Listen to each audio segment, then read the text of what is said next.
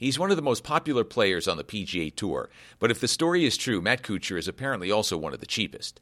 Or maybe there's a lot of gray here and more is still to come. But here's what we know. Back in November, Kuchar won the Mayakoba Golf Classic in Mexico using a fill-in caddy when his regular caddy didn't make the trip.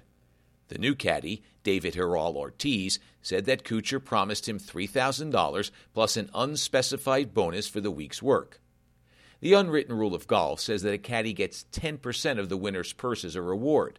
Kuchar received $1.3 million for the victory. That would mean a $130,000 payday, but according to Ortiz, Kuchar gave him an envelope containing $5,000.